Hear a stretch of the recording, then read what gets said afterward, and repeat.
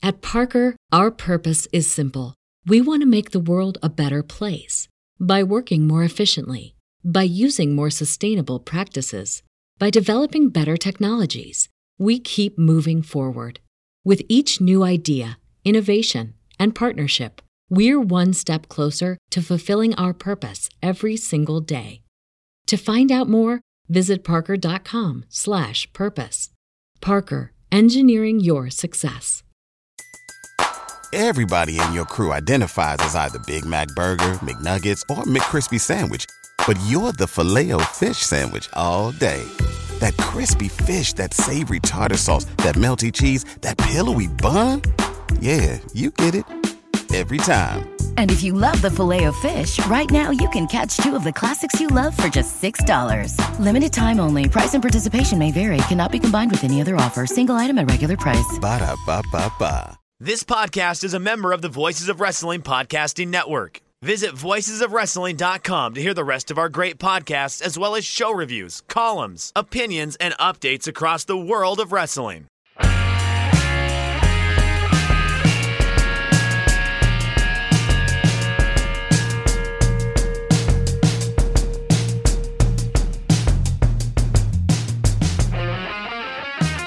Hey kids, do you like professional wrestling? Well, we like professional wrestling too. We also like Mr. Wrestling too. That's also great. This is Shake Them Ropes. I'm Jeff Hawkins, along with Chris Novembrino. We got our banter out of the way before the show, so I'm going directly into wrestling. We're going to have the War Games preview this week, Lazy River of wrestling commentary and all the news. But because it's Friday night and Jeff was way too much on Twitter watching the shows, Tony Nese was on Rampage, and I got into an argument with some people because it's like, well, what's wrong with having great wrestlers doing great matches, even though they're never going to win and they're never going to move up the card? And I'm just like, well, number one, I like Tony Nese a lot. I do. Tony Nese had some of my favorite matches. The pre-show match before that Mania in New York, where he won the title in front of his hometown that nobody watched, unfortunately, because it was the pre-show. Fantastic match. But having good wrestlers when you have 40 other good, there are 40 Tony Neses to me on the AEW roster, Chris. And to me, my problem with Tony isn't that he's being employed. It's that, okay, so what you're telling me is all these people who want, oh, he's a good wrestler who can have a good match, is what they're telling me is they just want him to do the same thing he was doing in the other company and not being different. And I just look. Let me get my rant out of the way and I'll let you talk. You can be a great wrestler. You can be smooth as hell. You can do all the right moves, but if you never take it to the second level, if you never put emotion in your moves, if you don't play the music between the notes, if you can't cut a good promo, which he hasn't yet, he might be able to. That's kind of what I want to see here. Then, you just got another Frankie Kazarian for the most part as a babyface. Frankie Kazarian's very interesting as heel. He's not that interesting in me as a babyface. You having good guys who do great matches, that's just dancing. It doesn't go anywhere. And let me give you an example. I'm not saying this guy is a prototype or any kind, but when I was growing up, Manny Fernandez is not a great wrestler by any means, but he wasn't a great promo either, but he tried and he put some emotion in it. And in the ring, he had a personality with trying to do the kung fu stuff. At the same time, he was trying to do athletic moves for being a fat guy. He at least was interesting to watch in the ring. Once you've watched Tony Nese matches, it's kind of going to be the same every time. And I feel the same way about a guy that I really used to like as well, Dean Malenko. When Dean Malenko was in ECW, and he wasn't on TV week after week after week after week, you thought he was a world champion because he was the strong, silent type, and he put some oomph on those things. And once he came to Nitro on WCW, and you saw him week after week after week after week, he hit a ceiling at some point because the strong, silent type didn't matter. It just looked like he was disinterested as opposed to putting in being tortured. And look, I don't mind guys having a ceiling either. It's one of those things where I was a little confused by the blowback I got because I like Tony Nese. I just don't. What's the difference between this and his 205 Live run, though, to me, Chris? What am I missing here? A lot? No. I was about to make a glib joke, and that's just not where I want to start this No. thing. Because look, my thoughts on Tony Nese, especially from the 205 Live days, for those of you who've listened to this show, are well known. And I used to make a lot of punchy jokes at Nese's expense. Suffice it to say, look, you've already spoken to a lot of my criticisms of Nese. He's not a good promo. He can do moves in the ring, but they don't string together to tell a story. Now, there might be some who say, well, he wrestles a more modern style. And I go, yeah, sure, but it's like a modern style that does like an escalator to set up a figure 4 leg lock. And I just think that it's sort of this it's not, it's very visually stimulating, but to your point, I think it hits a ceiling relatively quickly, especially in the absence of better in-ring storytelling. And when we're bringing up all of these critiques of Tony Nese, for the Nese defenders who are like, I don't have a problem with a guy who can't do a promo and doesn't tell good stories in the ring. Yeah. I want to speak to that person right now, real quickly. What we're trying to say is that if Tony Nese could do a good promo, which you, the Nese defender who says, I don't care if he can't, is conceding that, yes, you're conceding that he can't do a good promo. Ipso facto, it would be nice if Tony Nese could do a good promo. If Tony Nese could get himself over on the mic, and if he could do those things, then he would be in a better position in the company. Not just in this company, but Vince McMahon would have saw it more in him as well. I thought that, frankly, commentary bringing up that he's a 16-year veteran didn't do Tony Nese any favors here tonight. I heard 16 years and I was like, dang, 2014 really was a long time ago. And then I looked at myself in the mirror. I was like, so as time moves. But I think that Nese is nice, but is he better than Pac? The answer's got to be no. The answer's got to be no. And my problem isn't even AEW using him.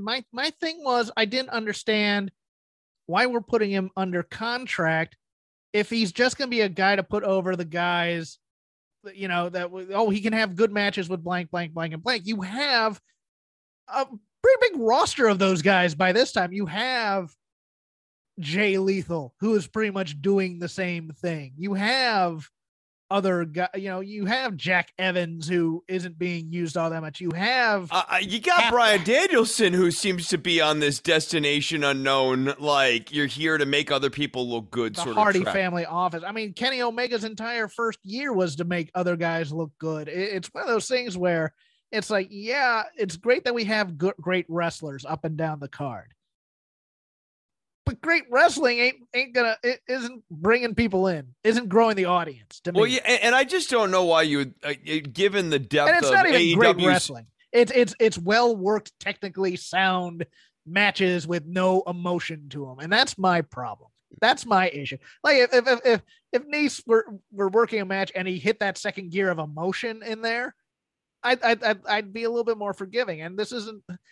I mean, use him, but it'd be like one of those things in the territory where that second gear of emotion would be contingent on him having not match of the week, monster of the week style matches with the mid-card champion or whatever, but rather instead telling long-term stories where he really seriously imperils Sammy Guevara. And part of the problem with Tony Nese as an asset, which again goes back to our sustaining critique of the guy, is that he's not a good storyteller. And so as such, yes, he can have the nice match, but he can't have the nice program. Yeah, and that's that's always been true with Tony Nese. It's always been true. Yes. The one time that could have not been true was with Drew Gulak. Yep. And they abandoned ship on that, and that's a damn shame. That's a damn shame because they did all the work there. Tony was doing good work in it. I want to give Nese and Gulak credit on that. They were doing a great job there, and they just had the rug pulled out from under them. Yes. But outside of that, Nese has never done that in his career. Right. And it's, it's one of those things where it's like you work the indies all that time. You get used to, okay, high spot in front of 200, 300 people. That's great. Once you get to TV, you have to do more than that. And he was just, and he never hit anything above the I'm going to do a match kind of like the indies. It's going to be well worked. It's going to be very smooth. Nobody's ever going to get hurt. I'm going to do a lot of athletic stuff. But for TV, and power stuff. Like, he could go fly, he could go power. I mean, like, in the ring, he's got a lot of stuff he can do. No one's arguing that. Yes. And then once you see it a few times, then you go, okay, what's next for Tony? What kind of style is he going to work? What story is he going to tell in the ring? Exactly. And it's that kind of thing. And and look, I'm not just doing this to implicate Tony Nese. AEW has about 20 to 30 of these guys under contract right now that they don't have enough TV time for to get out there, that can just go out there and fill what I like to do time filling things. I don't want a roster of Dolph Zigglers necessarily. No, he's a great guy to bring up, because y'all would be bored too if your wrestling show was nothing but like Dolph Ziggler levels of acting and performance and execution of these stories. Yes. You would have or we would get back to the old days of making fun of the utter campiness of wrestling because none of these guys can friggin' act. Right. What you want are Eddie Kingston. What you want is CM Punk. And rightly so, I might add. So I'm with you. Like, I'm not trying to slag on Nese, but there is certainly there's a tier of people working right now in AEW too, who I think are missing certain assets from the kind of like the broader package that keep you from being able to be a great vehicle for telling stories. So all you can do is fill in dark and elevation with nice bloodless matches. Yes, and they can get the young guys over, and Jungle Boy can wrestle Nese on the main event of a dark or something like that. And we have the same complaint about Ricochet in some ways, or I did all this time, and everybody's like, "Oh, he can't miss prospect." I go, he can't talk. And Ricochet would, if he went to AEW, he'd be stuck on this same plane along with Tony Nese. He'd be a little higher. He'd be in a little bit, but real quickly, we'd hit the same issues with him. Right. Can't tell a story with him. Can't put him on commentary because he's not going to be able to get himself over on commentary. Can't stand him in the ring and have him do a big promo with someone. He can do stunts. He can do stunts, and that's about it. And we'll wait for the pay-per-view to break out the big ones. Yeah. But you couldn't put him in a program with MJF because MJF would eat him alive. Yes, exactly. And would make him look small. But yeah, that's an issue. Okay, well, that was one lazy river topic that I just decided to do at the top of the show because we got our Beatles chat out of the way before the show. I know, it's fine. We really should have just done the Beatles stuff on air because I'm guessing there's a lot of people who would rather hear me talk about music opinions and see if I'm wrong about those like I am on wrestling. Yeah, well, here's the main thing you can take from Get Back. If Billy Preston had joined the Beatles, they never break up. That's what I've got out of it. A little bit of news. The Young Bucks option picked up by AEW. They had signed 3-year contracts, and Tony Khan had an option to pick up 2 more. Looks like all the original vice presidents deals are coming up, including Brandy and Cody, Jericho, and Omega. And I don't think any of those will not be picked up. Kind of interest, and this is just an aside, at the AEW Dark tapings, one person who had a squash was Brandy Rhodes. Which, as I said, if you want to blow this entire Brandy Cody as babyface things out of the water, put Brandy in a program with DMD and tell me that everybody's not. We get our rants from Chris about how Britt Baker is not. I almost call her Brett Butler. She's Britt a Baker, regional babyface. Babyface, yeah. Regional babyface. Super regional. Yeah. Any thoughts on the Bucks re-upping, which is no surprise? A real nail biter. You know, their standings seem to be in peril in recent weeks here. So, you know, a lot of ins, a lot of outs. I was following this one pretty closely.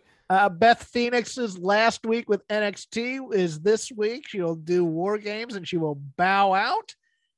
I think that's a little interesting given a couple of things. Number one, Scotty Tuhati leaving recently, and also one Brian Alvarez over our friend over at Wrestling Observer doing a little grumbling that NXT 2.0 just isn't fun for some people anymore. I wonder if Beth Phoenix is one of those people as well who just feels I gotta say what they tell me to do, and this is basically Technicolor main roster now.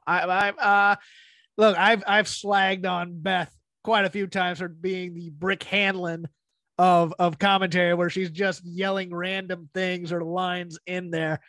I thought she was having a little bit of fun in this 2.0 era, giving to Wade as well as she took, and also kind of being a little tongue in cheek about breaking the fourth wall here and there. I thought she was actually improving on commentary in this last part, but maybe it's that Batista, I don't give a damn anymore run for her in some ways.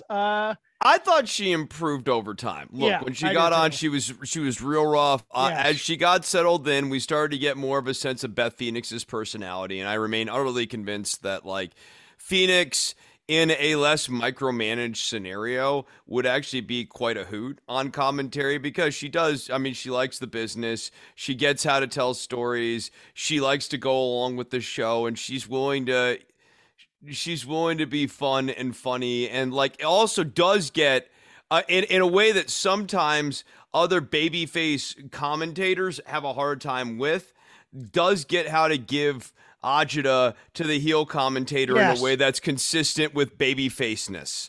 Yeah, and you know what? As much as I hated her buying in to the indie Dexter Loomis wedding storyline and doing that, so you know what? I eventually grew to like that. I liked it. What made it fun is because you could tell that the Beth character was doing it to get on Wade's nerves. Yes. Yeah. What about love, Wade?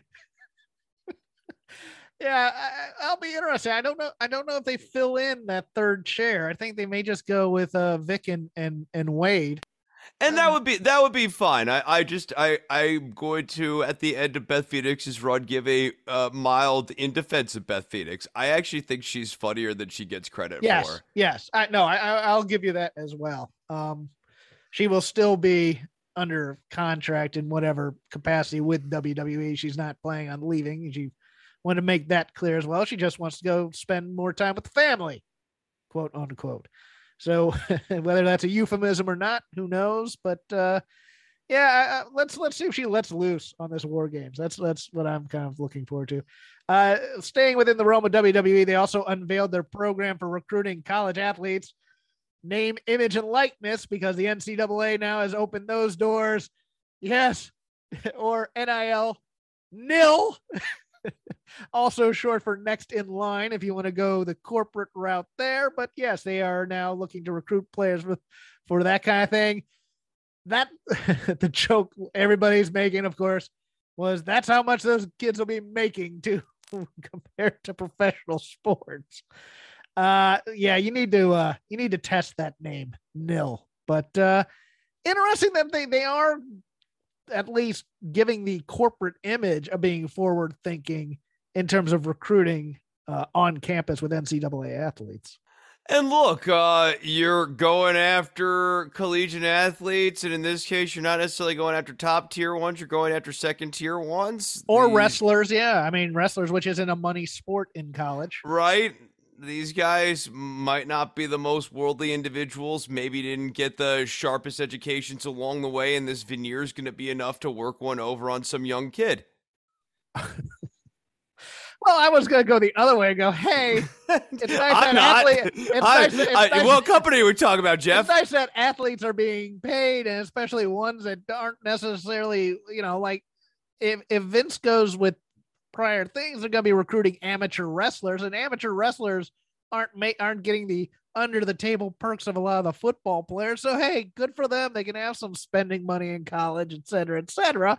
But no, Chris, you went the route that college athletes are meatheads. I can't believe that I would say that Vince McMahon is a scurrilous businessman with limited scruples who would try to take advantage of people who are not getting premium educations, who are maybe not candidates in college for their high-level educational academic performance.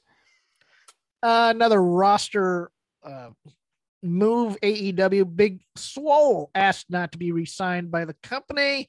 Mutual parting of ways, and according to her, she's been dealing with some health issues, aka Crohn's disease as well. I wonder if she goes to the Indies to get a little bit more seasoning, because she wasn't being used as much on AEW as Others, I think they gave her that shot in the Britt Baker program. And once that kind of fell apart in some ways, and at the same time, this is when COVID was really starting to get there. So it was right as we were losing crowds. And so, she was in and out and things like that. I've made my piece known on this. I thought Little Swole was the one that you sign out of that pair, Nicole Savoy. Big Swole did what she was going to do on this roster. I hope she doesn't quit wrestling, but she is 32 right now, so it might just be time to leave. Who knows?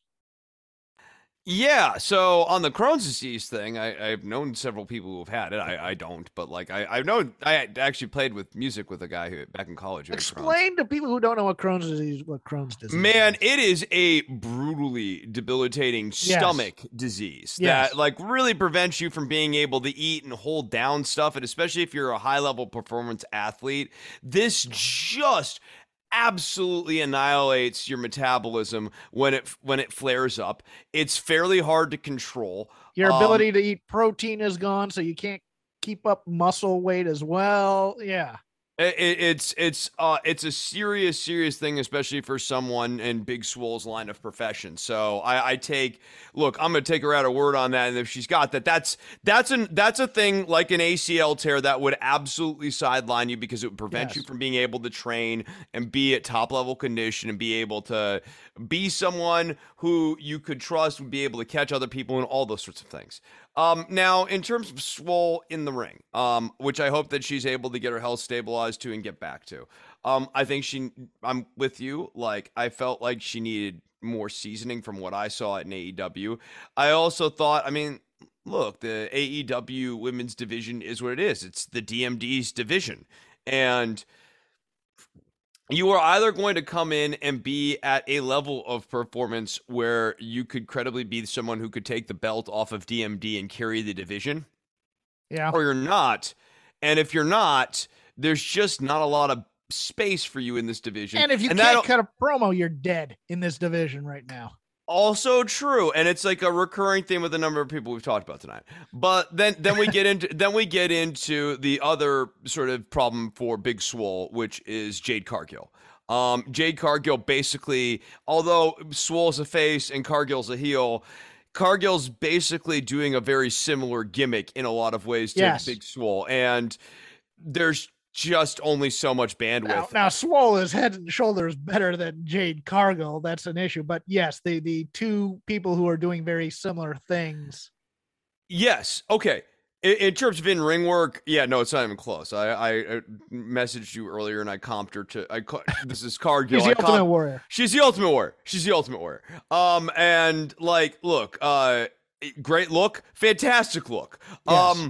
Got a gimmick that I think works. Like can cut a promo, I think, in my opinion. It's in that warrior realm where it's like maybe not traditionally good, but it's good for her, and that's all that really matters. Mm-hmm.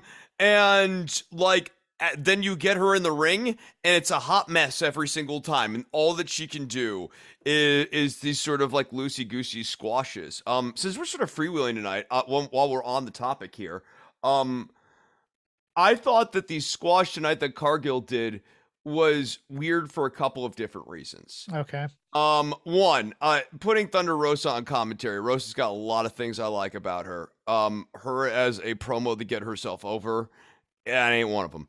I thought that on commentary she did nothing. But then we get to the student tonight, Janai Kai, I believe is her name. Yeah.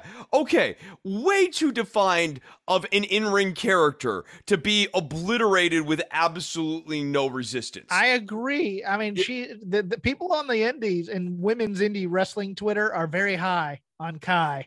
And to do that to her with that kind, where she was all gimmick right there, as opposed to just being plain Jane. If she had been nondescript, I'm generic bubblegum babyface boopsie doopsie, that's one thing. But she's in there as the kick monster or whatever, the kick demon, Janai Kai. Yes. I don't think she got a single kick in, Jeff. No, she didn't get a move in, I don't believe. I did. What the hell is that? And then meanwhile, Rosa on commentary is like, that's my student. And her student gets annihilated Rosa doesn't have a coherent reaction to this, because I actually was sitting there going like, what is like the actual right reaction for someone after this? And the answer is that shouldn't have happened. The student should have put up some serious resistance, and then Jade Cargill should have done something unscrupulous to win the match, and then continued to do unscrupulous and dastardly things, forcing Rosa to go down to the ring. Or tremendous horror from the teacher that the student was in there way too early and what the hell have I done to this child? Oh my God, I can't believe. Yes. And and this actually reminded me a lot of watching Adam Page on commentary on Dynamite. Yeah, we'll get this to that week. in the Lazy River. I'm saving that. Yeah, save that.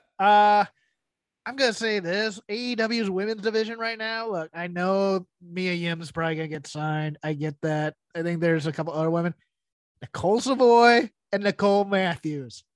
Sign them both, because they both got personality at the yazoo. And this is what this needs. I don't need good young wrestlers. Like, who's the Chicago kid that they have? Sky Blue. I think that's it. Yeah, okay, great. And, we have Julia Hart. Great. Young, perky Julia Hart's got like Anna some personality. Jay, Yeah. Conti. We have enough of these types. Yeah. Give me some grizzled veterans who can talk. Give me more Serena Deebs, because Deebs is just doing her best work right now, because she just looks like she has a total package compared to everybody in this division. Cutting promos, just gimmick, knows what she's doing, confident. Love her. I do too. Actually, I think the percentage of this is fairly low, but like Beth Phoenix would be a wonderful person to come in here and work with your Anna Jays, and the Contis, and all of those people. And any horsewoman, doesn't matter who, but anybody with some sort of veteran thing who can cut a promo and show people how to do personality, sign them now, please, because this division is so... It's just loaded with people who don't... It's loaded with first gear people. First gear. That's what they can give you. They can give you basic moves and basic matches and occasionally a decent promo, but not a great one. They don't have a lot of ring skills in there. Yeah, I don't want... Okay, that's it. I'm cutting myself off there. Let's give a shout out to our sponsor, MyBookie. When it comes to gambling, you always want to make sure you're getting the best bang for your buck. That's why you should bet with MyBookie. Hey, Jeff, what games are on this week? Oh, we have championship week this week. We have the Big Ten championship. We have the Pac-12 championship. We have all these big time. We have the Army-Navy game. Huge that sounds big. Game in my household. Yes, because my dad went to Navy, roots for Navy every year. Gets together with some Army guys that trash talk, and they trash talk each other. Phenomenal games going on. At MyBookie, you can bet on all your favorite sports with exclusive promotions, contests, and more to find your winning bet. Hey, what's my promo code? Do I have a promo code? We have a promo code. Oh, okay. All right. And right now, when you make your first deposit with MyBookie, you'll instantly receive double your first deposit when you use our promo code, Mr. Hand. ROPES, ROPES, and MyBookie will double your first deposit instantly up to $1,000. How's that for fast money? Yes. I love it. Iowa. Put some money on that. Use your extra funds to bet on this week's biggest games, including that which I just said. Promotion is only available for a limited time, so don't miss out. Head to mybookie.ag. Use our promo code ROPES, ROPES. Secure your double deposit bonus today. That's ROPES. Double your funds to double your winnings and bet anything, anytime, anywhere with MyBookie. Speaking of which, let's go and see if they have odds on the War Games, shall we? I can't wait. I kind of want to see this. I kind of want to see if they have bets, because you can bet pro wrestling here. I just don't know if they're going to do 2.0, because that's like betting on minor league baseball. Let's see the sports book. Where are we here? Tennis, blah, blah, blah. What's the U.S. politics one? International politics in the midterms. Royal family, Prince Charles to become king by 2025. And the next general election in the UK, Conservatives minus 240, Liberal Democrats plus 10,000, Labor plus 180. Yeah, I think they're giving you long odds on that one. I do not see. They don't think the Lib Dems have a chance, do they? I think they do. Special wagers, is that wrestling? No, that's current event. Okay, there is no wrestling one up there. So 2.0 It's not available for betting on. What's the current events one? Includes individuals and groups of people who organize, markets, settle on Time Magazine's official. Time Man of the Year, prop bet 2021. They're saying doctors, nurses, first responders, healthcare workers minus 250. That's the only favorite in there, with the World Health Organization next at plus 500. And Anthony Fauci at 550. I don't know who's going to be man of the year this year, Chris. You know, here's the thing that makes me a little leery about the man of the year one, right? Every so often time does a bad person as the man of the year, yes. Basically. Yeah. And so like there's always in that one, there's always the oddball chance that like all these people who are being presented as like laudable figures in this case, not editorial. I don't know if they may not be laudable figures necessarily. I'll put it this way. They're not putting up Anthony Fauci in the way that they put up Adolf Hitler. Jeff. No, that's true. You know, there's no place for Nazi imagery anywhere in the current events. Let's stop this, kids. Journalists plus 2,000. Greta Thunberg plus 3,300. Okay. Yeah. So again, there's like the one thing I see, like if it was me, if I was going to bet, I would see what the odds were like on like Chairman Xi. He's on here too. Is he? Xi Jinping is plus 2,000. See, like, you know, like I would fade like the ghouls of the world, if you will. Okay. I wonder if they're just going to give it to some foreign leader who did something this year and get away from COVID. So who knows? Anyways, because I've been stalling. This is such a weird show already tonight, kids. NXT War Games. But it's good, yes. Jeff. NXT War Games 2021. Gone. Takeover imagery. Best promo of the week is on social media. Again, what are these people doing? Stop this. Put good promos on there. And of all people, the former, I was almost going to call him the former LA Knight, but that's his current name. No, the former Eli Drake. But this is the thing that Eli Drake's always had. Yes. That this is what, like, we saw this on NWA Power. And Eli Drake actually was awesome on that show, believe it or not, LA Knight. And he's come to NXT. They never really wanted to use him for the thing that he's best at, which is the thing that you see on the social media promo thing.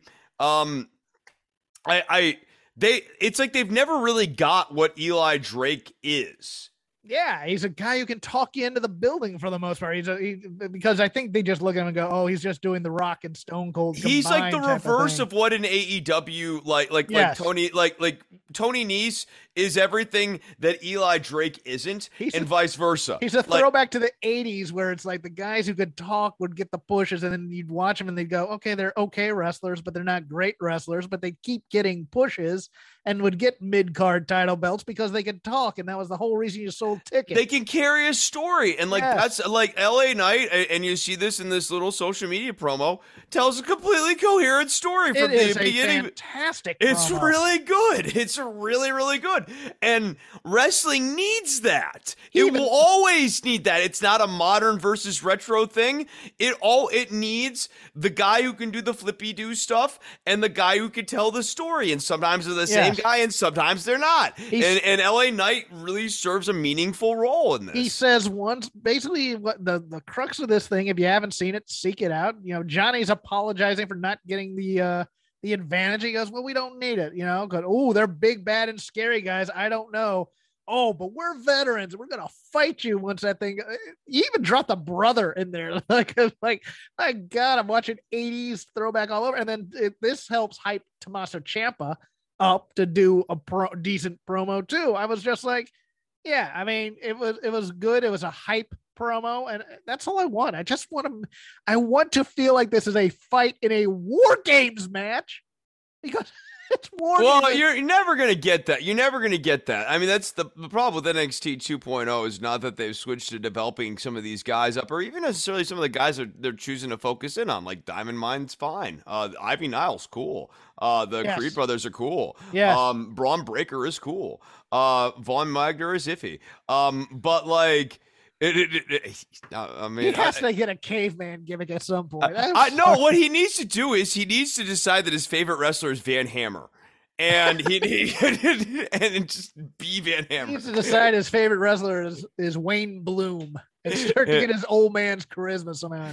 Yeah, Get a no, but like quickening. it's not the guys that they're choosing to focus in on. That's the problem. Is that it's like these programs are boring. Like Yes. yeah, They're like greatest hits of things you've seen in WWE for the last 25 years. Oh, here's here's the Cameron pretty Grimes. girls. Cameron Grimes is being fundamentally underrepresented. Like this is a guy who's way more interesting than the way they're presenting him. Yes. He has a gimmick that's way more, especially with like the GameStop and everything. Like that whole gimmick is way more relevant than they even really know what to do with. They haven't had any idea what to do with the guy since the $1 Million Man thing finished out, and he's in this silly poker storyline that somehow involves both Duke Hudson and his hair. Yes. And that go home on that was just wretched. Yeah. Just wretched. Oh, I have these Photoshop photos. That's always the death. That's you look death. like one of the Three Stooges, said like no kid born after the year 2000. You mean that bad movie a few years ago with no, the Three Stooges? No, it's a cartoon from the 1930s. Oh, it's dear. 90 years old. Let's do this preview.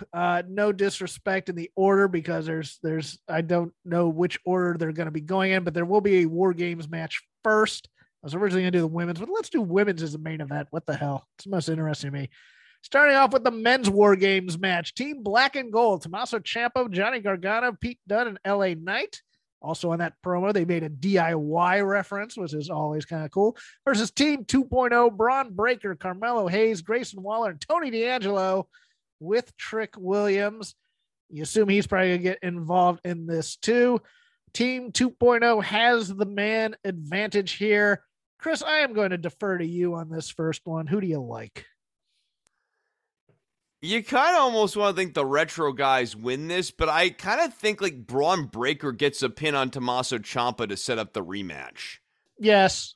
I mean, this is the most, to me, this is the most obvious story that they're going to tell at some point is that Braun Breaker, this is the Raquel Gonzalez War Games from a couple years ago.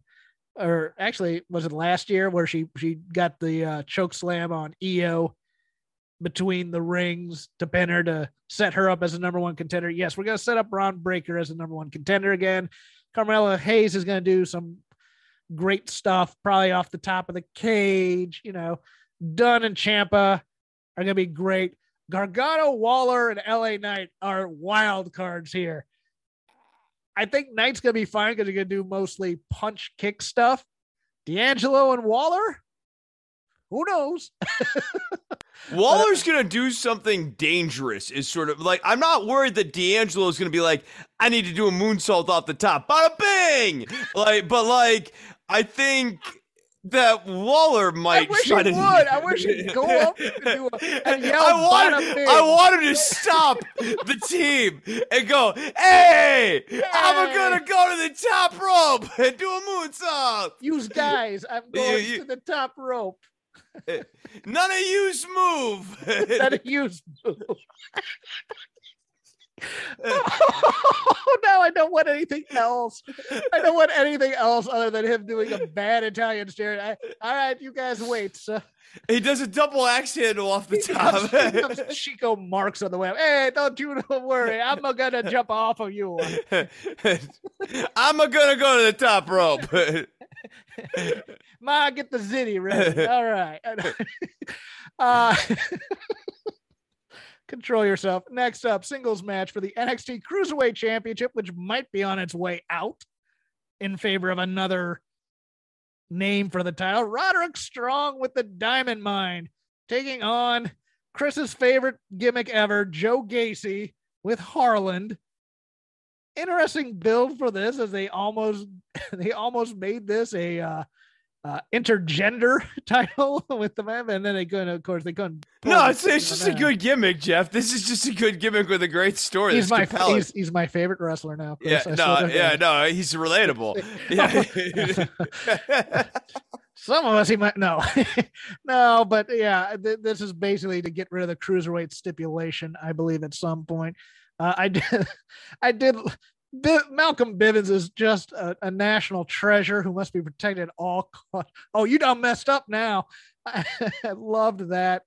I expect a lot of smoke and mirrors in this, a lot of interference by Harland and the Diamond Mind, and I expect Roderick Strong to retain and perhaps some rebranding, but I would not be shocked if they put the belt on Gacy, and then that's how they end up rebranding the belt as the NXT Inclusive Championship. That's what they're going to do, aren't they? I mean, okay, like the problem, if they do that, one, you sort of saw it in the enhancement match here. Either Gacy is now fighting way undersized guys, or he's fighting women, or he's fighting like monster dudes. And the monster dudes thing is fine.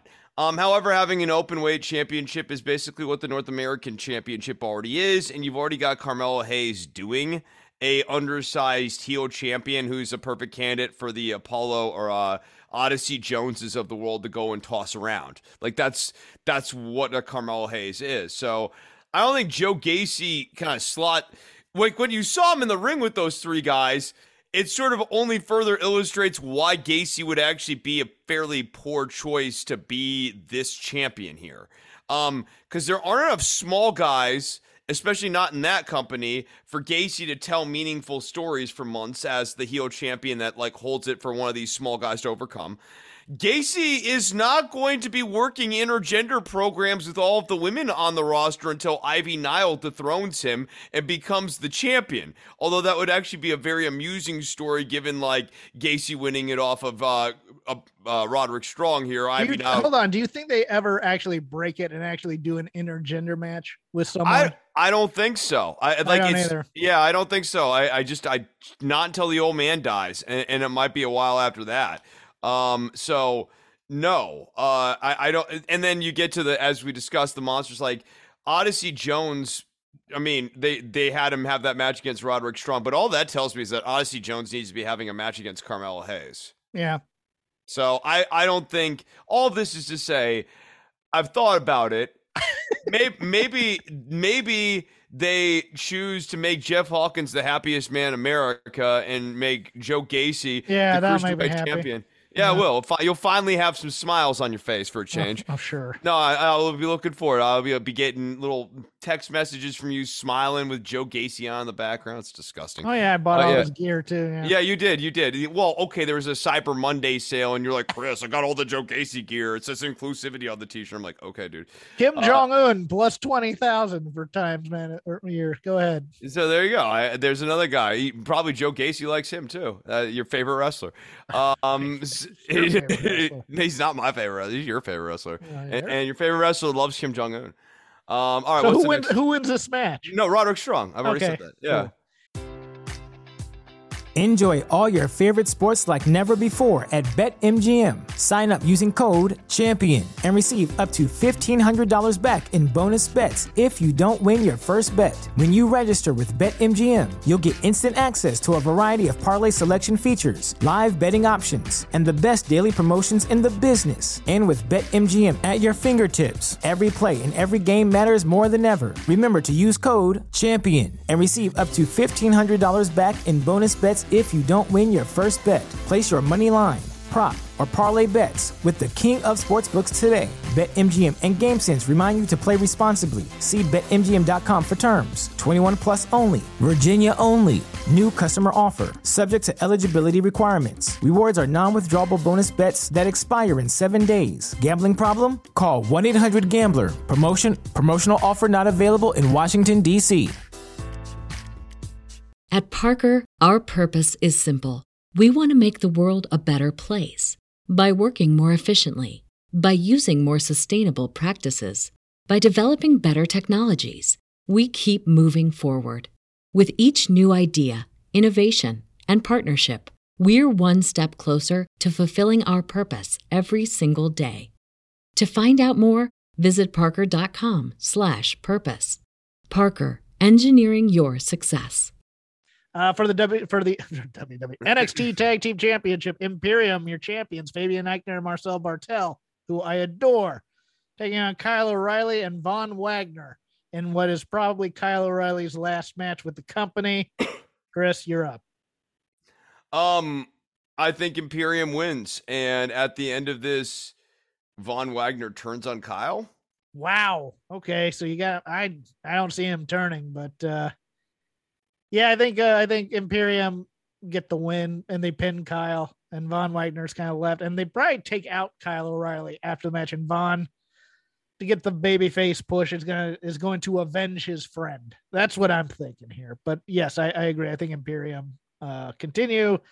Doesn't he make more sense as a heel, though? Not just in look, but also in terms of the layout of this roster. That if Breaker's not taking the title anytime soon, then Ciampa really should be in a program with Von Wagner next. And they've already put him in. They needlessly put him into that 4-way like Mixmaster match or whatever a while back ago for the title. It just seems like that's their plan for the guy, and that's where they're going.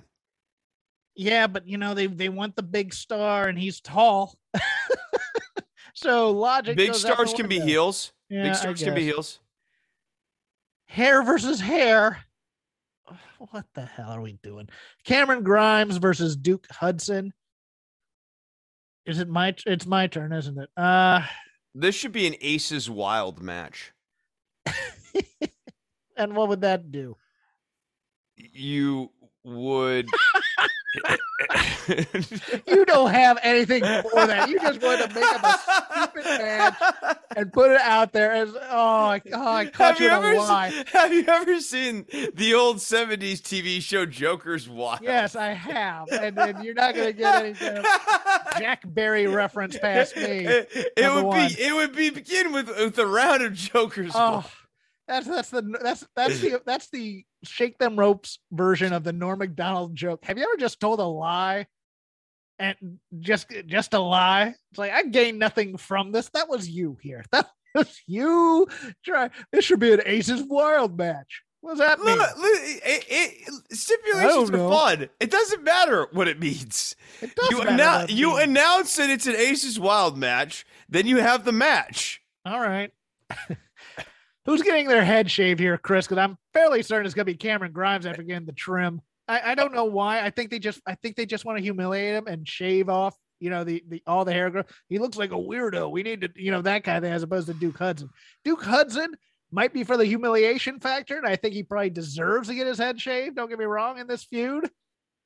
But I think you know what? I think it's a red herring. No one gets their head shaved. Yeah, I was trying to think of this because it's not like Cameron Grimes is the old guy necessarily in this feud. He's still very, very young. So I was thinking, you know what? No, I'm going to say Duke Hudson gets his head shaved. I do. I'm going to say Duke Hudson loses the match. I'm going to say that no one gets their head shaved. You know what they could do? It's like, well, that doesn't mean my hair is up there. And they bring out, who is it? Harlem Bravado. What's the name of that dude? He's Andre Chase. Andre Chase. Andre Chase gets his head shaved. That's who I'm picking to get. Yes, it's a hair versus hair match, but it's like, oh, you see, I'm crafty about, the deal, and you didn't read the fine print. I put up Andre Chase's hair or whatever. I think Andre Chase gets his head shaved. Andre Chase is sneakily getting over with that NXT crowd. Yes, he is. Yes, he is. Yeah. It's a very ironic crowd, so they love this kind of old school gimmick. And look, he's good in it. He's good in it, and he's a more full character than a lot of these other characters. Than most of these guys. He should be on Team 2.0 instead of Grayson Waller, in my opinion. I think he's a better Grayson character. Waller stinks. All Grayson Waller says is it's about engagement, bros. Yes, he's a guy to troll wrestling fans like me who hate social media posts. That's who he is. And like that's not even the part that annoys me. What annoys me is that he's not any more thought out than that. And then in what is my one main event of this show, and I cannot wait for this in some ways. In other ways, I'm dreading it. Like the women's War Games match, Raquel Gonzalez, Io Shirai, Cora Jade, and Kaylee Ray. One of these things is not like the other. Versus Dakota Kai and Toxic Attraction. Three of these things are not like the other. Mandy Rose, Gigi Dolan, and JC Jane. Chris, I will allow your analysis first before I give what I think is going to be the biggest shot call of the week by anybody. Go. I think that the babyface team wins here. Babyface team has the advantage, by the way. I think they win. That was a great ladder match between Dakota Kai and Kaylee Ray, which is no shock because they're two of my favorites to watch. I really enjoyed that. Babyface is getting an advantage in a War Games match makes absolutely no sense at all.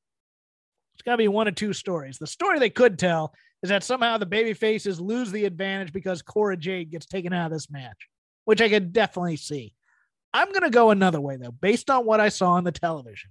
And here's my strong call, so to speak. I think there's a double turn during the course of this match. I think Kaylee Ray, they were setting her up originally to fight Raquel. I think she turns on Raquel. And I think Toxic Attraction, before that, turn on Dakota Kai because she lost the advantage at some point. Because you could see they were kind of setting that up, the mumbling and grumbling backstage after that happened. So I think the roles get reversed here somehow. I do think the baby faces win because I think some member of Toxic Attraction taps out here. But no, you know what? I think they leave Dakota Kai to her own devices. Dakota Kai eats the fall. Oh, you do? Okay. That could be, yeah. They leave a War Games match. Oh, that would be no, Chris, I am with you on that. I'm now realizing, maybe they don't even show up. Maybe it's just Dakota Kai in there against the other four. Just something stupid. The stupidest thing I can think of is that 3 people quit on their teammate and leave the War Games match. Or decide, honestly, to the same point, equally as stupid, the 3 people decide to get revenge on the weak link during the War Games match. During the War Games match. And they totally might do that. That's why they beat on Dakota, they throw her to Raquel, who gets the pin. Again, in a situation where War Games had any stakes whatsoever attached to the outcome of it, this would be unbelievably stupid, Jeff. But in a situation where it actually means nothing, you might as well just go ahead and beat him up while you're in the cage. Why the hell not? And then Canny, let's see how it plays out. My boy Canny is getting quoted more and more. Oh yeah, and not getting any of the love. And I'm just gonna say residuals either. No love for Canny, but they invoke him all the time. They quote him like a prophet. Yeah. So that is our War Games preview. I don't know if I'll be watching this one live. I really don't. It's like now I can wait. Now I can wait, and I have that luxury. What's the can't miss factor on this show? There is none. Right. I know it's a trick question, but there's just War Games used to be can't miss for me. Now I'm just like, whatever. Right. No, it'll be a fine match when I watch it on Monday while I'm working. Yeah. And it'll be fine because I'm not like super. It's not going to be hot for every second of every minute of the match because the feuds are not super hot. There's not a lot of stories to call back to or beats to call back to. I don't expect them to overwrite this and give me something really narratively satisfying here. It's going to be okay. It'll be an okay show. Yeah. But it's a shame because we're talking about NXT here, which 6 years ago was putting out on a regular basis some of the best wrestling in the year. Yes. And would be putting out match of the year contenders and stuff. And I think the one thing that you can feel fairly safe on predicting going into this show is that there's not going to be a match of the year contender coming out of this show. And that really stinks. And that says something, unfortunately, about the broader state of wrestling, that NXT no longer generates match of the year contenders. You might go, but they're a match of the year contender somewhere else. Okay, fine. But they used to be on NXT. And it's unfortunate and sad and bad that they're not there anymore. Done a lot of lazy rivering already, but it is time officially for the lazy river of wrestling criticism. Anything that crosses our minds in wrestling from the week from the past week, whatever we want to go into. I'm going to start this because I have a question for you, Chris, and this is another hot button topic in the Twitterverse this week. The promos on Raw, which alluded to the cuts by WWE. Liv Morgan had one saying that Becky's contract was a result. The only way that she got that is because her friends, aka Ruby Riott, were cut. And then, of course, Edge on The Miz talking about both Morrison and also them being mentioned on AEW. Oddly enough, I think Charlotte's promo kind of works its way in here too, because it's like the whole number two should never talk about number one, or number one should never talk about number two, which was my critique of both promos on Monday, I think made its way in here. I'll give you a little bit of background information that I'm privy to. Edge's idea was to bring up this stuff. It wasn't written for him. And I'm not talking out of school in that neither of these were pressured by the showrunner to do these promos. So they were ideas that came out of the creative process in some way. I didn't like them. I don't like the use of it, Chris. I think it's in poor taste. I think it's in some ways the company trying to make it an on-screen storyline that the talent is expensive. And I don't think that works necessarily for a global company that has so much money to it. I just think it's also in bad taste. I almost think you're giving that too much credit. Well, I don't even know that I think they're thinking that deep on it. I don't think they're thinking that deep on it, but I just think it's in bad taste to refer to former employees. Oh, and the other thing I was saying is Pat McAfee calling the Shayna Baszler stomps on the elbow the future endeavor stomps. I just think it's spiking the football a little bit of, hey, we have jobs here and you don't. Ha ha ha ha ha. I found it in bad taste. I wasn't offended by it, but I found it in bad taste, definitely. Because nothing offends me anymore by how garish they can be.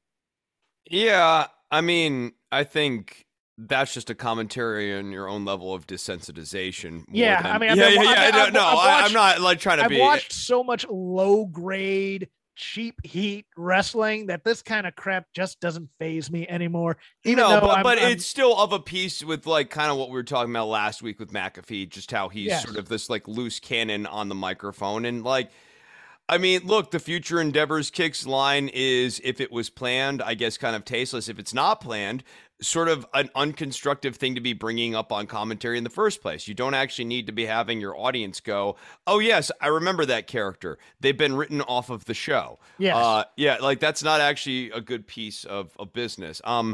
In terms of Liv Morgan talking about Becky, obviously everyone's hung up on the truthfulness of the contract or the cuts and all that stuff. I'm sitting here and watching this and thinking more just like from a practical level of, what does this do to get Liv Morgan over? And does she come off as sympathetic during the course of this? And I found her to be whiny and petulant. It's a lot of the fears that I have with Becky, where Becky is a great promo and everything, but oftentimes she chews up the other person she's in the scene with.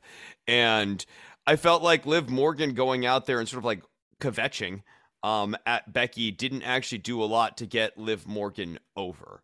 And that was my bigger problem with the promo. It has less to do with like bringing up Ruby Riott and more to do with, are we getting Liv Morgan over here? Do people like Liv Morgan more at the end of every one of her dialogue interactions? And if the answer to that is, then why did you give her the stick? The whole point, it'd be the same if she was doing an enhancement match. And she went out and had an enhancement match. At the end of the enhancement match, you go, is Liv Morgan a good wrestler? And people are like, then the enhancement match wasn't any good. Right. And I feel like that's exactly what's happening here with these promos. And that's my problem with Liv Morgan and Becky Lynch. Yeah, and I think you're right on that one half. And then it's the other thing of booking for the internet. It's the general WWE audience probably isn't all that, the casual fan, the family who brings their kids to the show, the audience that they're really quote unquote gearing towards, not the online fanatics who read every news site on the world. The family of four, mom may not like going there. Dad's amused someone. The kids are really into it. Don't know about the cuts. They just know that they're not on TV anymore. That's all they know. And so bringing that up is just kind of like, you're expecting the audience to go along with it. And I think a lot of the audience, probably for WWE, went, well, what does that mean? Your friends aren't here anymore? Yeah, with an increasingly casual audience, and you brought up the families and stuff. I'm also always thinking about like the corporate events that I used to be in the sections where you'd have like people who are there on a business event thing, and they have no clue what's going on. So, like, you talk about roster cuts, and it means nothing to Deb from accounting. Everything that should go in this show should be on this show. That's the thing, is like every story, every piece of dialogue, every promo that you want to be important should be on your television show. And if that's not a part of the television show, which it isn't, then don't put it on there. And my problem with Edge versus Miz is that they might eventually settle in on some pretty good promos here along the way. I think that that's always a live possibility with Miz. But we all know the match is going to suck. And like it's not going to be good. The best thing we can hope for is that they shoot like a cinematic match or something like that. We know the promos aren't going to be that good because we know that we're not going to take the reins off. There's the off chance. Not going to be the heat. There's the off chance. Yes, but I'm with you. I don't think that that's going to happen. Right. Okay. Your go. I guess we'll just stick with the theme of the night here. And I want to talk about Adam Page on commentary this week during the Danielson match. Okay, because that was going to be part of my next one. But yeah, go ahead. Yeah. Okay. So, Danielson versus Allen Five Angels. I don't want to belabor the Danielson component of this heel turn, other than like he has moments where I think he's pretty good as a heel, and then he has other moments where I just completely don't buy it. And it's like, and it happens in his promos too. He has like actually like the promo he did about John Silver tonight. He made this face at the end of it that was fantastic, just like a basically like a dumbass, but in a face.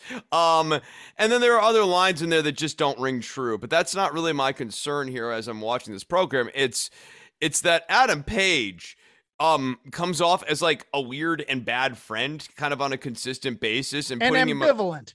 And like what this Danielson thing should be doing right now for Page, because it's like, oh, what would you have him do, Chris? It should be tugging at his heartstrings to see all of his friends who he's finally come around to as like actually being his friends. And what I add, Page, the character, should have some associative level of guilt for not realizing that this whole time he had these really good friends who really cared about him when no one else did, and he didn't even believe in himself. Are getting stomped in the face. They're getting crushed. These men who believed in him and loved him when he didn't love himself are getting annihilated by this dickhead Bryan Danielson.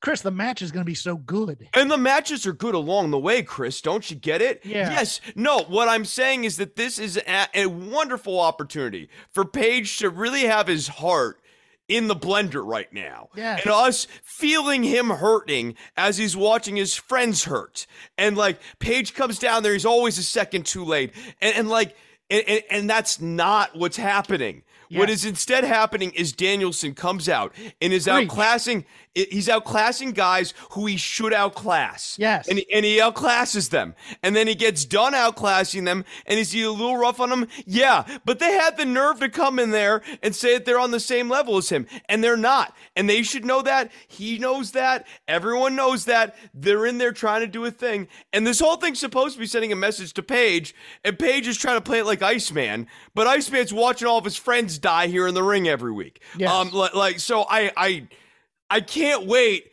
for this match here in Garland in a few weeks, because my God, I hope it's the end of this storyline, because this is not doing Adam Page any favors. And I get that it might be more durable for like loyalists or whatever, but you know, at some point you're going to want this guy to have a much stronger connection than he's currently got. Feel something. For the love of God, feel something about your friends who are getting their face stomped in by a guy who's trying to get under your last nerve. You know, show me that struggle. Show me something about that, because here's the other half of that. He should be down there every week at the end of these. He does this sometimes, but he should be screaming at Danielson, fight me right now. Main event right now. Main event on Rampage.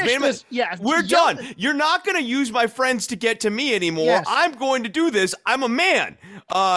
He should be yelling at them to stop playing with his prey and to pin them, as opposed to, you know, hey, you can pin them. You don't need to do this to them. You know, that kind of thing. He should be begging the Dark Order guys to not go and fight these fights. Stop fighting them because you're getting your ass beat. That should have been the message after Uno. this needs to be breaking his Yes, heart. yes. Yeah, and like the dark, and there should be some interplay with the Dark Order guys going, no, we're going to do this. We're going to keep killing doing ourselves. this for you. We're doing this gonna for keep, you. And everyone, Uno's hurt, and Colt Cabana's only, and everyone's like, no, I do it again. And Paige has to realize that these guys aren't going to stop doing this for him until he goes out and does this himself. Yes, like, this has to be about Paige and not Danielson, people. Yes. You might be enjoying Danielson. That's fine. You should be enjoying Paige. You should be loving Paige. You should be dripping and feeling for his story. You should want to be there, man. You should want to be in the ring fighting Danielson and getting your head kicked in for Paige. Like, you want it to stop. You want this guy to finally get Danielson, and you don't. You are enjoying Danielson being a heel right now. And that's why this isn't a good story. It's not because Danielson's not doing a good job. It's because the guy he's working across the ring from isn't picking up the other end of the slack, narratively speaking. And the match, I know, but the match is going to be good, Chris. I know, but it's about the program, people. Yes. It's about the program. Whew, you were worried about having no energy tonight. That's what I like. Aren't you glad that I held you up and I was like, I got this Death Wish coffee on clearance. Let me get a cup of that in my system. You'll be up all night now. Well, we're going to take that walk after. This is the best of the Daniels, or the best of the Allen Angels matches for me, because this is, he just killed him. And, did I mention this was another fantastic Bryan Danielson match? Because he has them all the damn time. That's not the problem. No. Here's the point I'm getting at, is where Kenny Omega doing Allen Angels matches was like, oh, I'm gonna try and lift him up to be my equal right now, even though he's not gonna beat me. But Bryan Danielson was having none of that. He was like, okay, you'll get your moves in here, but then I'm gonna beat the crap out of you. And it was fantastic, and I loved it. Here's my other problem with you brought up a lot of great issues. The thing that sets off Adam Page is such a dumb, anachronistic. It's coward-esque, the word. And that's what sets him off. It's like the Marx Brothers movie Duck Soup, where upstart is the word. Oh, you're an upstart, sir. I'm going to call you an upstart. Oh, you have offended my honor, sir. You called me a coward. Oh, I'm going to come down the ring, as opposed to his friends. Yes. That are head kicked it's his off. pride and his masculinity that is being questioned, that finally, again, and this, I'll go further. This really cuts against the grain of the Adam Page iteration of cowboy, which is this more enlightened 21st century, different masculine version of what being a cowboy is, putting horns on your Tesla, right? Like that. So for it's Page, a little Gary Cooper too. It's not good Gary Cooper. It's like, oh, the guys are coming in to kill you, but they also said you were a bad father. What? I can't believe that. Right. So now, like, Page is what finally Bates Page is not, the more modern virtues of being like a good feeling friend to your other, fellow friends. They call him a coward. Oh, you said I have no balls? My balls are huge. I have huge balls. I'm going to kick your ass. Like, yeah, it's like, wait, him kicking your friends' heads in isn't enough, but he calls you a coward. Oh, now Which one is more sympathetic? You're going to stop beating up my friends, buddy, and if you're going to hit them, you're going to hit me first, or I have huge balls. How dare you? Yeah, oh my God. We're on a negative kick tonight. I don't get, well, we're being nitpicky, and that's cool too. The other half of this, which was in my point on the lazy river, because I just had 2 points. I just had the promos, and then I had this one. John Silver, God bless him. Has he ever been angry in his life? Because there was a time to be angry, and that was Wednesday night when he went walking down like one of the bushwhackers because of his arms. I'll get him, Hangman. It was like almost like an eager kid, as opposed to somebody angry about it. I'm from Long Island. Annihilating his friends. I mean, like, this is the other thing, is John Silver should have came down and said, Hangman, you can't do anything. Dude, I'm done. Like, I'm going down there. And I thought the same thing with the follow-up promo on Rampage tonight. Oh, well, Bryan Danielson can do some submissions, but I'm actually pretty handy at submissions too. And I'm like, dude, bro, like, this is the wrong energy. No. Like, 2 months ago when Danielson gets into the company and he's a babyface, that's looking forward to locking horns with old D-Bry. Now, like, No, like he just knocked out your friend's tooth. Like, Hey, just kick to your friends. Well, this will be a fun hootenanny. This is going to be a real test of my abilities up to now. Like, Yes. no, dude. You should want to kill that guy. What's your problem? And this is going to be a fight. This is not going to be a test. Yeah, we just need to think about these things and get some acting going on in these TV shows. And we're not getting heat. We're getting people who are happy to be there. Stop this. And like, again, this could just be a much more compelling story with like minor tweak. Like, I'm not saying remove Danielson and put in Miro. That ship has sailed. No. We discussed that. That ship has sailed. I'm just saying, like, if this is the world we're working in now, dude, like, do a better job with Paige. For Paige fans. Yes, this is your new champ. This is the face of your company now, and he's coming off like he's an emo cowboy. Well, I don't want that as my champion. Get the belt off of him then. Let him do the story without the belt. I initially liked the guy of this is not a loner baby face. This is a baby face with friends who cares about, like, everything they had. That was fine. Like, everything they had on he won the title celebration moment. What a great backdrop for all of this. But who got mad when his friends had their head kicked in? Dusty Rhodes, who was another cowboy with friends. Yeah, just go get mad, you son of a bitch. That's all I want. And care about other people. Yeah. That's care that's about what we your want. friends? No, I'm watching them get their head kicked. Oh, I guess I better go down there. He called me a coward. No, how dare anyone? All right, let's we'll go next to I just real quickly. You're not gonna trick me into liking Billy Gunn or the Gun Club. You're not gonna trick me into caring about Billy Gunn and the Gun Club. I'm not gonna take the bait. So you can quit trying. Billy Gunn needs to be a manager for his sons and say, I'm going to be that overbearing parent who sends his kids out there to get their butts kicked every week. I'm fine with that.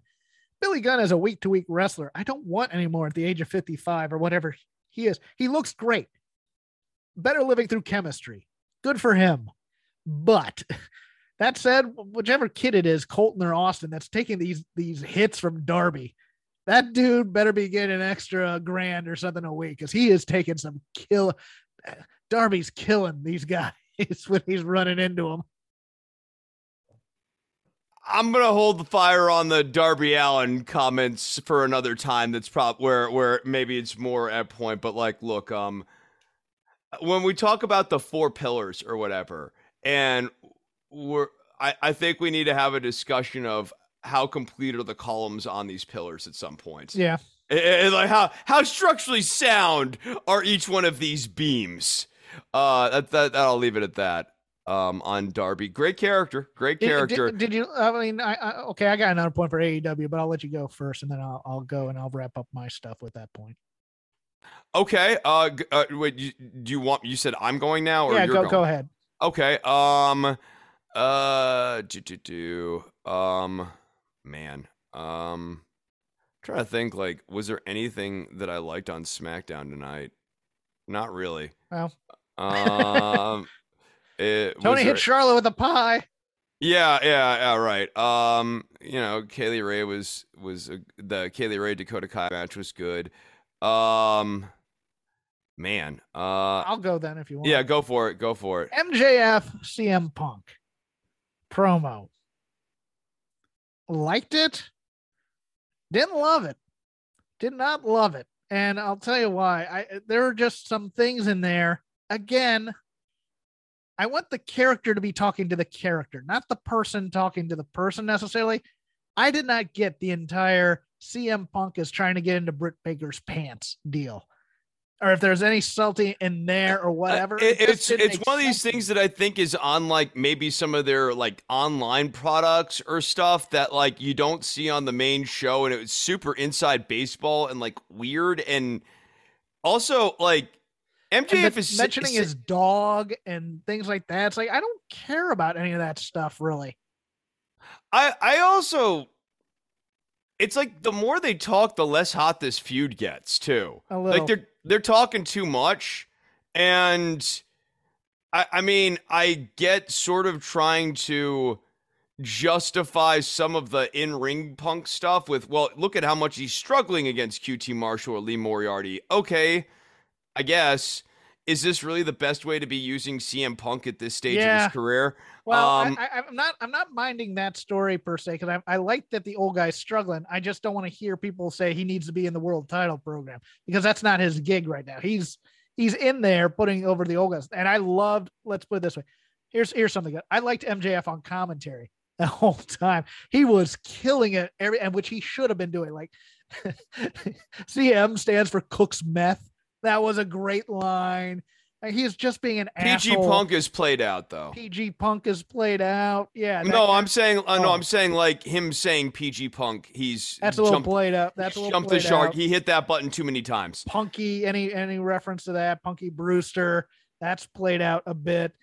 The Larry David's pajamas line from CM Punk. That was funny. It died. It died though. It wasn't a very good line, I didn't think. That's funny. See, I thought it was funny just because it was like a good comment on the Hanukkah suit. Hanukkah suit. Yeah. Which was great. The Hanukkah suit was classic heel work. Like that's just like solid, loud, obnoxious holiday themed outfit. Great. That's classic. I wanted him to stuff. Go a step further and say, I'd come down there and fight you, but it's against my religion. Right? No. I would love him to like cite like Sabbath or Shabbat. Yeah. Despite, I don't roll on Shabbat. Despite clearly being on like a television program and violating all these other.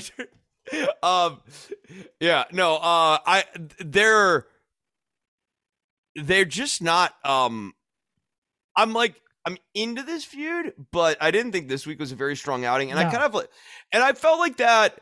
This week's Dynamite was just not a very strong Dynamite. Like every single segment had something kind of like something to like about it, I suppose, but then also something that you could like meaningfully go like, that did nothing for me. Yeah. Or I thought that was weird, or like that left me kind of feeling like weird. I'd agree. We talked about Danielson and Allen Five Angels and what left us feeling about that. We just talked about Punk and Moriarty and what made us feel about that. Wardlow squashing a guy. Okay, that's fine. Darby Allin and Sting versus the Gun Club. As I said, you're never going to trick me into liking the Gun Club. Ruby Soho defeating Chris Statlander. Just not a match that had a lot of intrigue for me. The other thing was, I do a Dynamite show over at Fight Game, so I have a lot of thoughts on every match anyway, so I don't want to get too far because we've already gone a little bit long here. But Ruby Riott this entire time was saying, screw you, I want to win, I'm going to kick your ass. And then she comes out to doing arm drags and stuff with Chris Statlander. I'm like, the promos didn't match the match, and you got to start thinking about that as quality control. And that's kind of to your point, going back to the quality control here, especially with what you want to do at the end of the match angle, I did have a big problem with this because Soho's like, basically, I'm trying to win this tournament. I'm willing to work heel, which is sort of the crux of her promo. Yes. That's the substance of it. So she should have had this match against Statlander, where she basically works a little dastardly on Statlander. Yes. At the end of the match, Statlander's like, okay, screw you, Ruby. See you, bye. I'm not going to hang around or help you out. I'm going to walk. Like, I'm pissed off. I'm not really a big Ruby Soho fan right now. And then Ruby gets attacked by Nyla Rose and doesn't have any help because Ruby made this trade-off to win the match. She was going to work ruthless against Chris Statlander, and there's consequences for having done that. Yes. It's a much more narratively satisfying story than Vicky coming out going, excuse me, or whatever she says. Yeah. And then Nyla Rose shows up. And like, might I also add, the beatdown on Ruby Soho, if that's going to be a nagging injury, needed to be a lot better. Yes.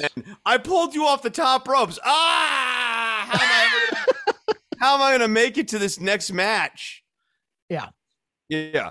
So there's that. And then I guess, the main event here was the best part of the show, but it's Andrade versus Cody Rhodes, which again is not without its problems. Yes. As we talked about this last week. Look, I feel like people who are fine with Cody Rhodes' presentation in this booking against the grain thing, the audience wants to boo this guy. They literally are holding up signs that say "Turn Cody, turn." So like, don't tell me that this isn't. Here's a question: was the brandy spot meant to elicit boos or cheers? I don't know. Exactly. I like, and I don't know that they know. I actually here, I'm going to go further. I'm going to say the brandy spot was a test balloon. And they wanted to see what would happen if Brandy showed up for that finish. Because like I don't know how you pencil that down with a concrete understanding of what would happen when you do that. Because I mean, if you go, well, we'll get booed. I go, are you sure about that? And you go, we're going to get cheered. I'd go, are you sure about that? So to me, the only answer is they did that to see what would happen. They knew it'd be a cool finish regardless, but they were actually legitimately intrigued to see how this fan base, given the way they've been booking Cody Rhodes, was going to process that finish. And I don't know that they got really a useful piece of data off of it other than people like burning tables. And then here's the other weird thing about this whole thing was that this was set up by, number one, a hammerlock DDT on concrete after cameras went off the air. There was no promo to build this up. So to me, number one, he shouldn't have been back, but they didn't really play up the injury. Did this match warrant a flaming table for this feud? No, because that would be a Malachi Black spot, not an Andrade spot. And also just the weirdness of, well, Cody wants to go through a burning table, but he's wearing the gel or whatever on his back. But then he wants to get the pin on Andrade after the spot. And that just makes no sense either. He took the brunt because Andrade wanted nothing to do with that flaming table. You could see that in the way that they did the spot, but he goes through the flaming table and then gets the pin. Just take the pin. That's all. But instead they're doing this babyface thing in Atlanta in his hometown type of thing. Yeah, there need to be a few more questions asked about this match before they went out there and did it. Yeah, it was really sort of an undeserved a level of spot work for like this show. I guess the best like defense or like what would Rhodes' defense is, well, I want to send the Atlanta crowd home happy. We want to give them a big spot to close down the show. Okay, but like, what does Adam Page do? Cody Rhodes is out there putting people through burning tables. What is Adam Page, the world champion, do? You insulted my balls, sir. I'm gonna come down there now that you kicked my friend's head in. Like, who's getting the better, better shine here? And that's like, I guess my issue is, beyond the other issues with Cody Rhodes that we've discussed, and I do want to kind of revisit the idea that people who think that it's fine that we're in this weird situation with Cody Rhodes or to a lesser extent Britt Baker. Mm-hmm. The defense we used to hear from WWE stands and from WWE, the company, especially around John Cena, is we don't care if you're cheering John Cena, which is to say going along with the John Cena storyline that we're trying to tell you and being authentic to the story that we're doing and participating in it, or booing, which is to say trying to actively undermine the storyline we're trying to tell you. We just care that you're there and you're loud. And I feel like a lot of times with Cody Rhodes, and again, to a lesser extent with Britt Baker, I'm hearing sort of, well, it doesn't matter if Cody Rhodes is fundamentally miscast as a babyface because the entire audience doesn't want him in this role. All it matters is that people are really loudly reacting to the show. And I mean, no.